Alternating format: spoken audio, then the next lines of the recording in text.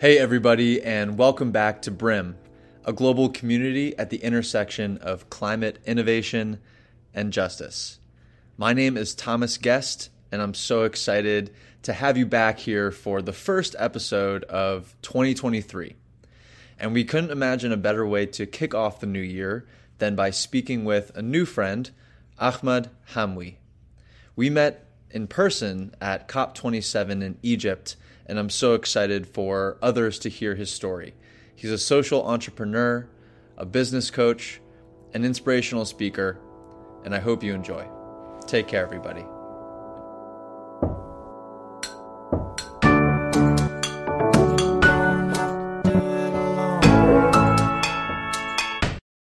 We'll be back.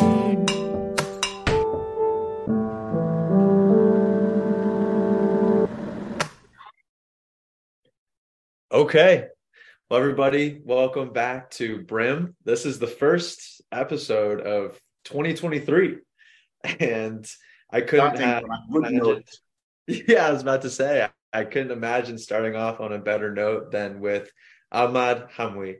And Ahmad is a new friend from 2 months ago. We met at COP27 in Sharm el Sheikh in Egypt, and have become fast friends.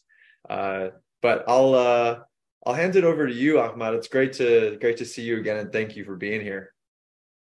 Thanks, Thomas. It's great to see you too. And yeah, it's only been 2 months. Honestly, it feels much longer. We've shared so many stories. We've bonded on many things, good and bad.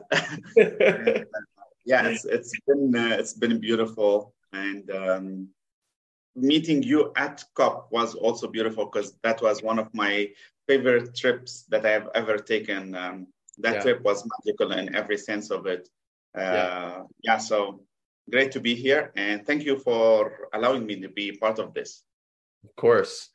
And I should tell everybody to start off, we met when you were winning an award at COP27 for the Africa Grows Green Awards. And I'm sure we'll get much more into all of that. But to start off, you have so many amazing stories from your past, your childhood growing up, but also into your current day life.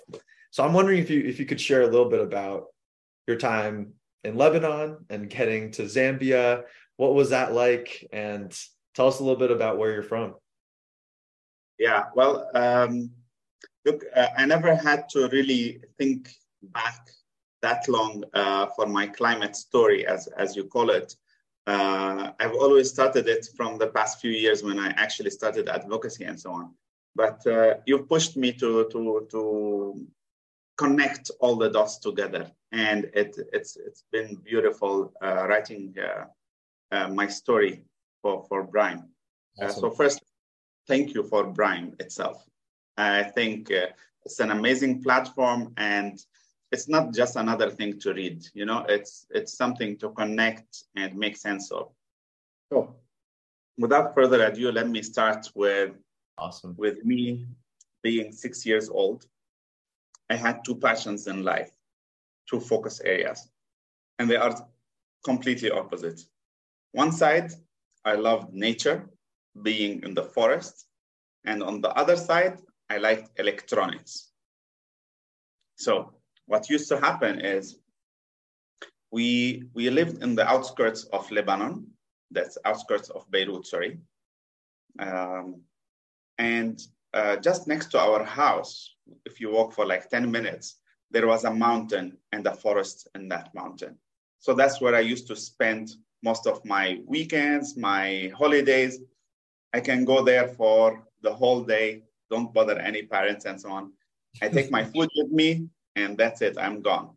So there I'll just like notice the trees, the different things, even the insects, how they're moving, the water, the rivers. That was my favorite place in the world. And then on days where I couldn't go out of the house, I was now my other personality. And I was looking at electronics and trying to understand how they work. So I'd use any tool that comes in my hand to try to open these things and see how they work. for some reason, my parents hid all the tools in the house. So I had to be innovative, For some reason. So I had to use like knives and toothpicks and whatever, but I still managed to open things, the radio, the iron, the TV, whatever it is that comes in my hand, which was very good. And it gave me a lot of inside things. But the problem was that only by the time I reached 12 years old, that I knew how to put things back together. Mm-hmm. So I had few destructive years, but then that was the beginning. Yeah. So Awesome. fast forward a little bit, I started university. I decided to study computer science and software engineering because I can see how things work, the mechanics of it and so on. But I didn't know how it thinks, how it can do that. So studying software engineer just added for me how to understand how things really work. And it was super beautiful because when you dive in the development field, you don't only stick to what's there. You can go much beyond. So you can add functionalities, you can create things, and you can start creating words, like worlds, Mm-hmm. I'm talking about games or movies or animation, or I used to do all that just like for fun. Cool. So that was that was the good part. And then I graduated, started working as an e-learning administrator because I loved education. Then in 2014, I got the opportunity to visit Zambia for the first time. And that was because an uncle of mine had some businesses in Zambia. And I came here for a visit in my summer break. I came here for a week only, but that was enough for me to fall in love. Wow. So, before that, I forgot a very important part. Yeah. In my childhood. I'm sorry, I got excited to jump. No worries. Go for it. So remember that mountain where I used to play and spend most of my time with the insects, with the frogs in the ponds and all that. So that dream got shattered because that same mountain, bit by bit, machines started coming and eating that mountain. And they started constructing these buildings on that same place. And it started shrinking. In the end, there was no more mountain. There was only buildings there. And the problem was on two sides for me. On one side, they took away my place. And on the other side, the construction has caused me severe asthma reactions because I had asthma since I was a kid. So I was rushed to the hospital every week or so. I lose my breath and so on. So it really affected me emotionally and physically and in every way, destroying the nature and destroying my health. And that was bad. Mm-hmm. Yeah. So now fast forward, jump forward back.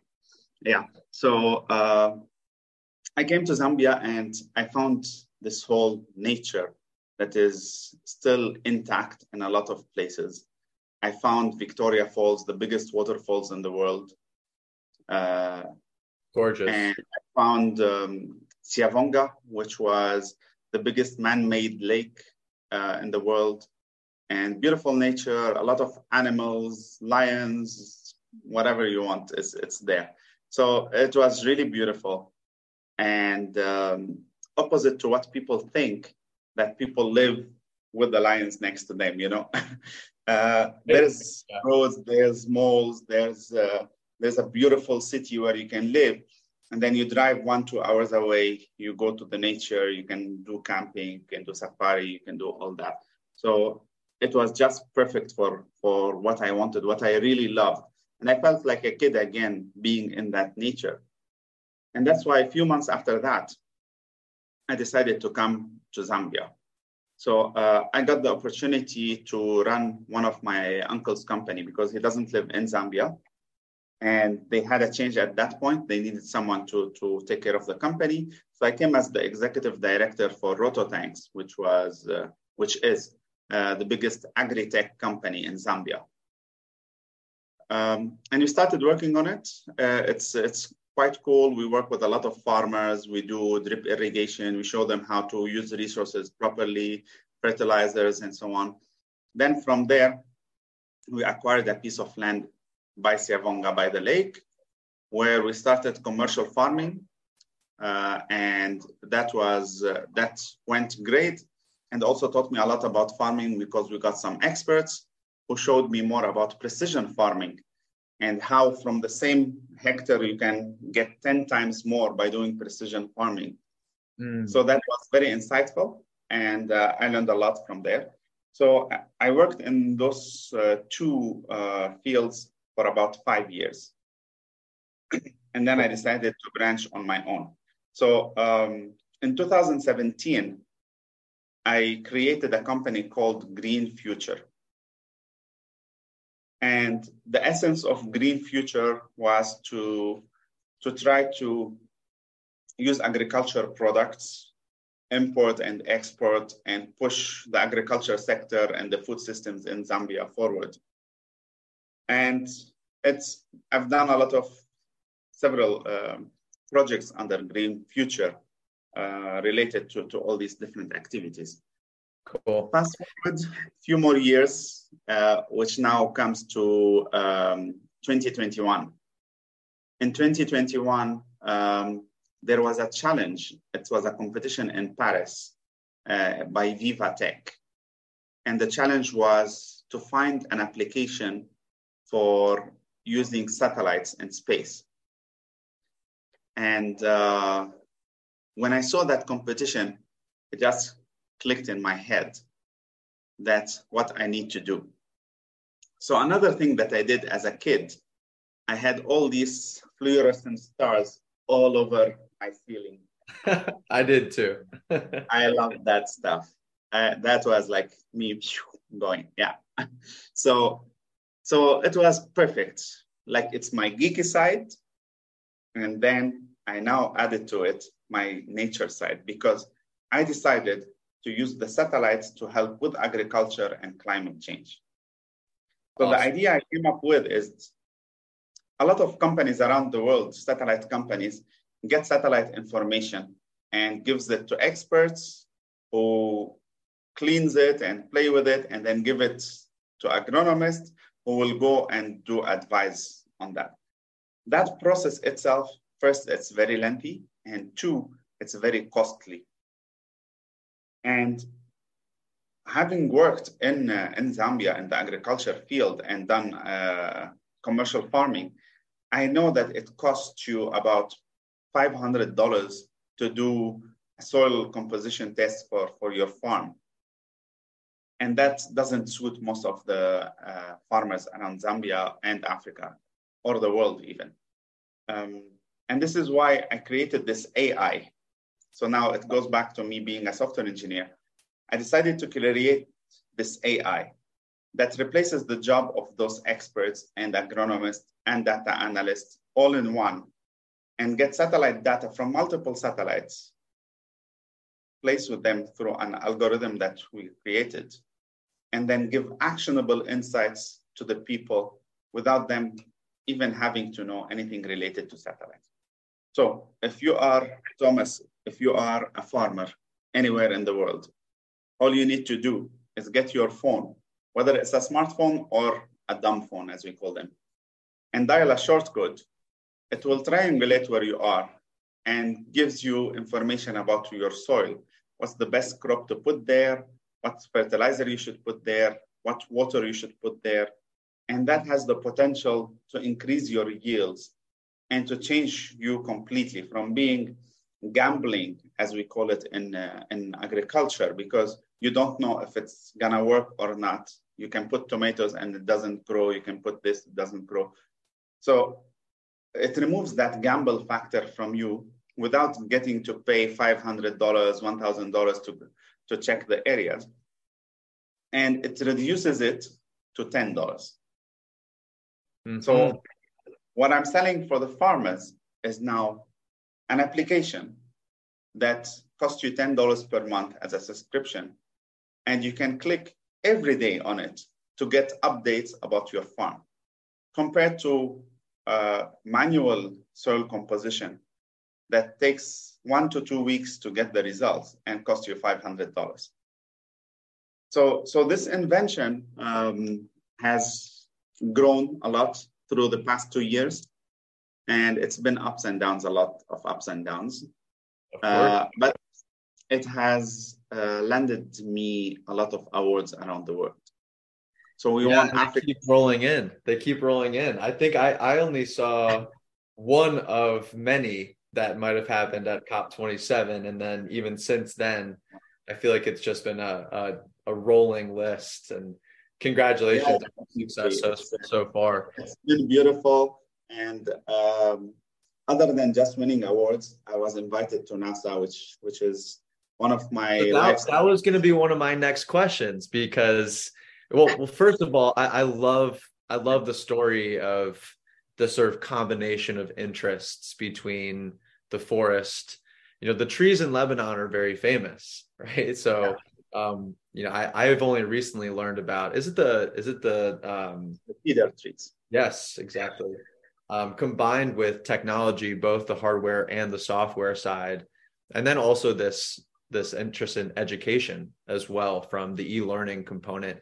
It's a lot of interesting intersectional components that are all coming out in this initiative, but also some of the other stuff you're working on. But I guess zeroing in for a second on Ignite a Space, one of my first questions for you in person, I remember when we met, was, where are you getting all of this satellite data, right? Like, did you create a satellite and throw it up into space? And you're like, no, I've been doing some more serious work on that. Tell us a little bit about coming to Los Angeles. Yeah, well, last July on my birthday, NASA awarded me a visit to their offices in LA. I also visited Virgin Orbit, which was pretty cool also. So NASA's interest was to find out more about what I'm doing. And then they urged me to patent the invention and try to incorporate in the US also as a way for me to spread my wings around the world, because using satellites, it's global. You're not limited to any borders. So that's the good part. Now, where I get the data from, there's plenty of different satellites. There's not one satellite that can give you all the data that you need.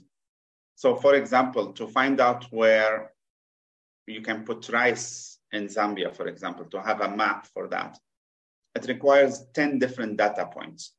And these data points don't all come from the same satellite. So it's a combination of satellites, some from NASA, some from ESA, some from South Africa, from Kenya. So we find the satellites that can give us the data points that we need, and we combine them together. We layer that data on top of each other, and then it will make sense in the end.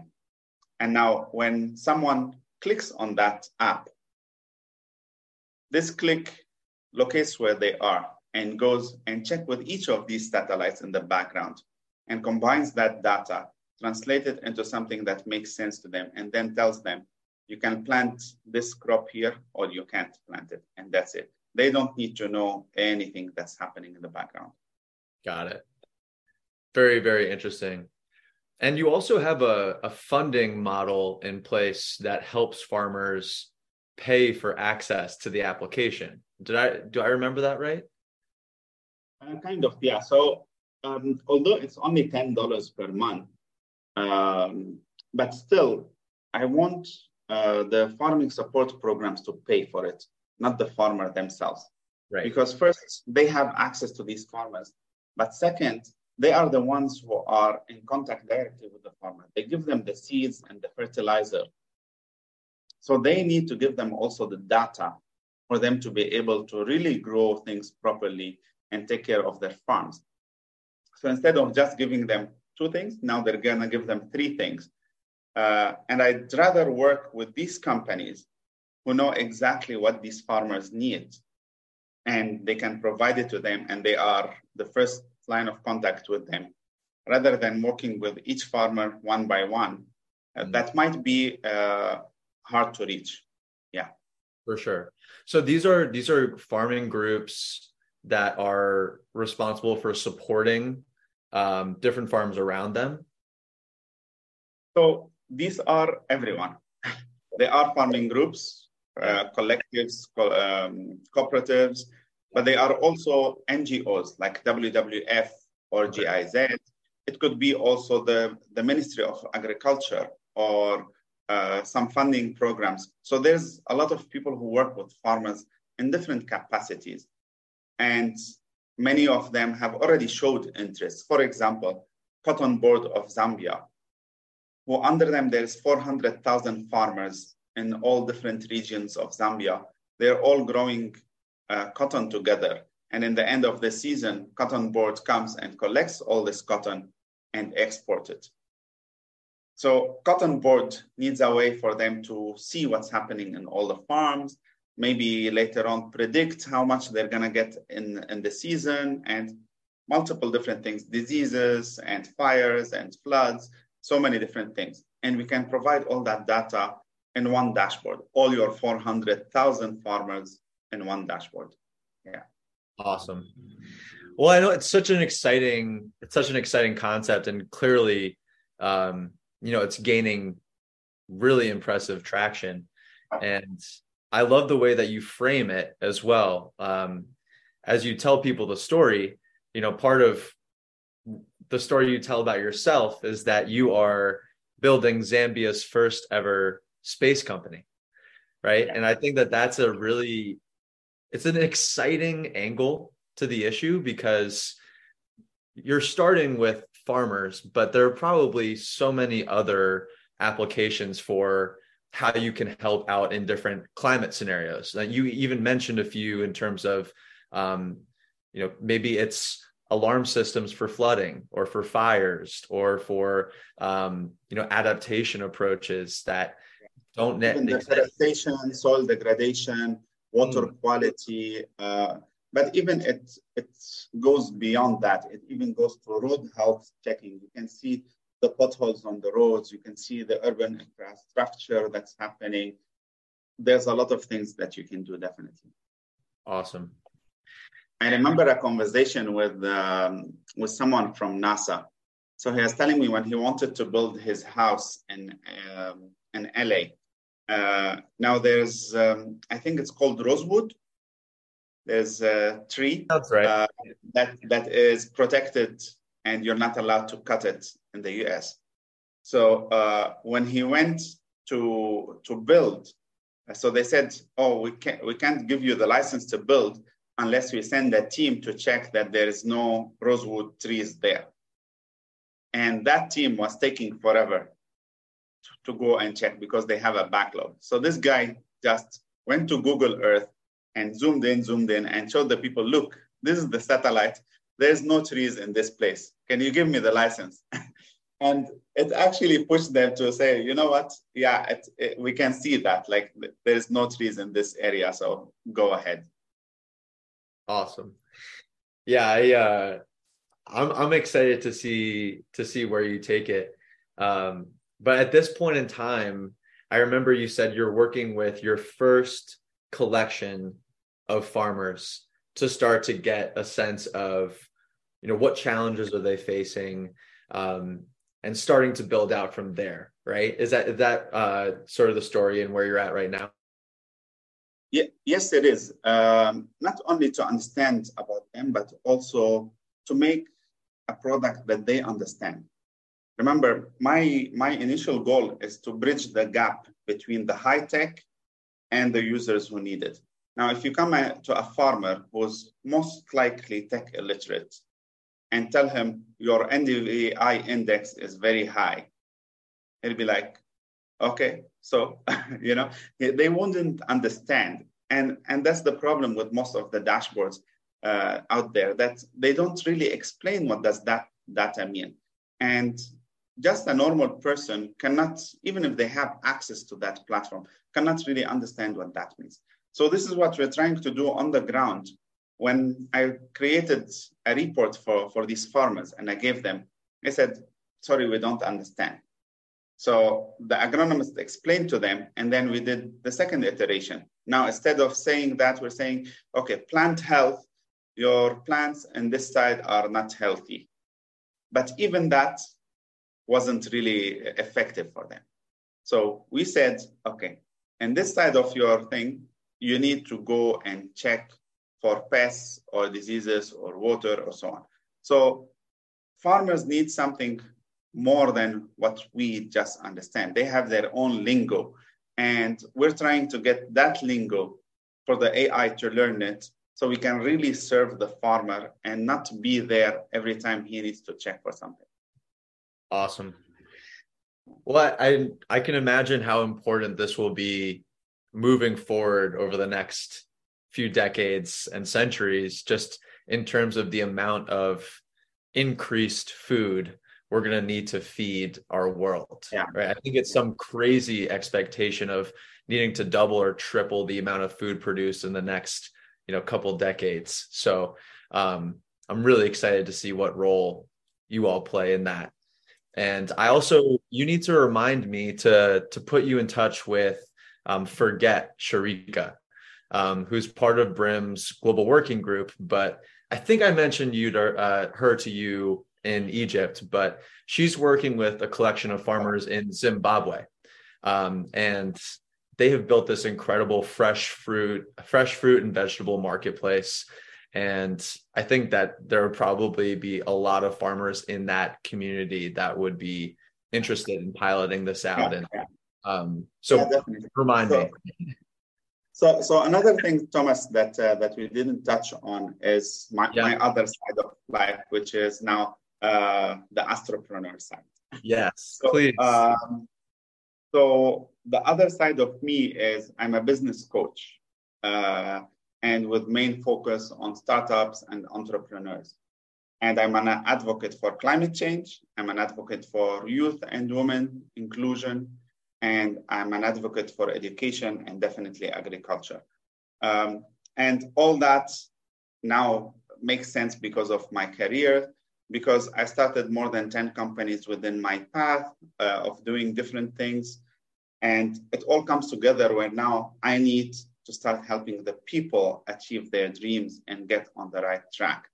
And it's been going really well. I love it. I've helped more than maybe 1,000 entrepreneurs by now. And with the Astropreneur side of things, which is under Green Future, and with Ignitus, my space company, my goal for 2025 is to touch 1 million lives. And that's a huge number. Wow. But I love if it doesn't scare you, it's not big enough. That's right. I love that. Yeah, I definitely need to make sure everyone starts to follow and become aware of the Astropreneur journey too, because I think, the Ignitus space is, like you said, one part of your journey, a massive one at that, but it's also baked into this larger strategy you have of teaching other people about what you've learned along the way. And you're very unselfish about sharing those lessons too, which I think is really important and sort of goes back into that intersection of education and technology and forestry. So I love that. It's very, very cool. Yeah. Well, actually, recent discussions that are happening that it's still a might, we might let go of the name Ignitus Space because we're merging with another company. We still haven't figured out the name, but this is going to be even bigger and better than what it is. So I'll update you as soon as I have news. Amazing. Plant the seed. Make us wait for it. It's great. Yeah. Awesome. Well, one thing that I wanted to ask just before we jump off, and you've been so unselfish with your time today as well. But I'm curious from your experience, growing up in Lebanon and then moving to Zambia and working in both places and having family in both places. One thing we talked a lot about was the globalization of our world, right? And the future of what that could look like, especially from a climate change perspective. So I'm curious for your thoughts on where you see the climate movement going, especially after just leaving COP27, and maybe what kind of role you see yourself playing in all of that. Well, that's a very deep question. Big question. Yeah. Well, look, I'm very glad that people are getting more and more aware about climate change and its effects on people. But I believe that we are barely scratching the surface on what needs to be done. COP27 was beautiful, but again, there's a lot of talks compared to actions, and that's because of bureaucracy mostly. Like they decide, okay, we want to do this, but implementation is 2030. So that's always been a problem, and I believe that's a problem because it's mostly public sector led. It's governments, it's NGOs who listen to governments who do it. It's not the private sector. The private sector, you give them a project, they do it tomorrow and they finish it next month. The public sector, you give it a project, it approves it in 2 years and gives it to someone in 3 years. And you know how it goes. So that's one of the problems I see. But overall, at least we've implemented a lot of structures on how the new company is supposed to be. The biggest pollution era, I believe, was the Industrial Revolution and so on. Now, companies are more aware, cars are more aware, the type of cars and carburetors and so on. Like a lot of things have changed. So we are heading towards the right way. And I hope we will get there because we need to take care of us and of our growing population. And that cannot happen if our soil is dying, if our nature is dying, because we need to eat in the end. That's it. We need to eat, we need to breathe. And that's what I can say about the future. And hopefully in the future, we'll find other planets, but that's something for another day. Yeah, for now, I'm definitely Team Earth, and I'm excited to work with you to figure out how we can build a future that's sustainable and here. I also totally agree with your points around COP27 and the bureaucracy. I think that's one of the most exciting things about BRIM is I think the hope for building a bottom-up coalition of young people who are ready to work on this issue and don't want to play into the theatrical games of how many governments approach the problem. So lots of exciting things to work on together, Ahmad, and I'm excited for our ongoing friendship, and there will be many things to collaborate on. So we'll see what happens. I know it. And thank you for your audience for reaching this all the way to here. If they dropped out earlier, they don't get the thank you. And follow me. Let's see what we can do. Not only follow me, engage with me. I'm open always for collaborations in fields that I've worked in or in fields that I can connect you to someone who works in, especially that I work with a lot of entrepreneurs. So I've mostly tackled every aspect of every business possible out there. So I can always recommend someone for you. So let's get connected. Let's save Earth together. Looking forward to it, Ahmad. Thanks for your time. Thank you. Bye-bye.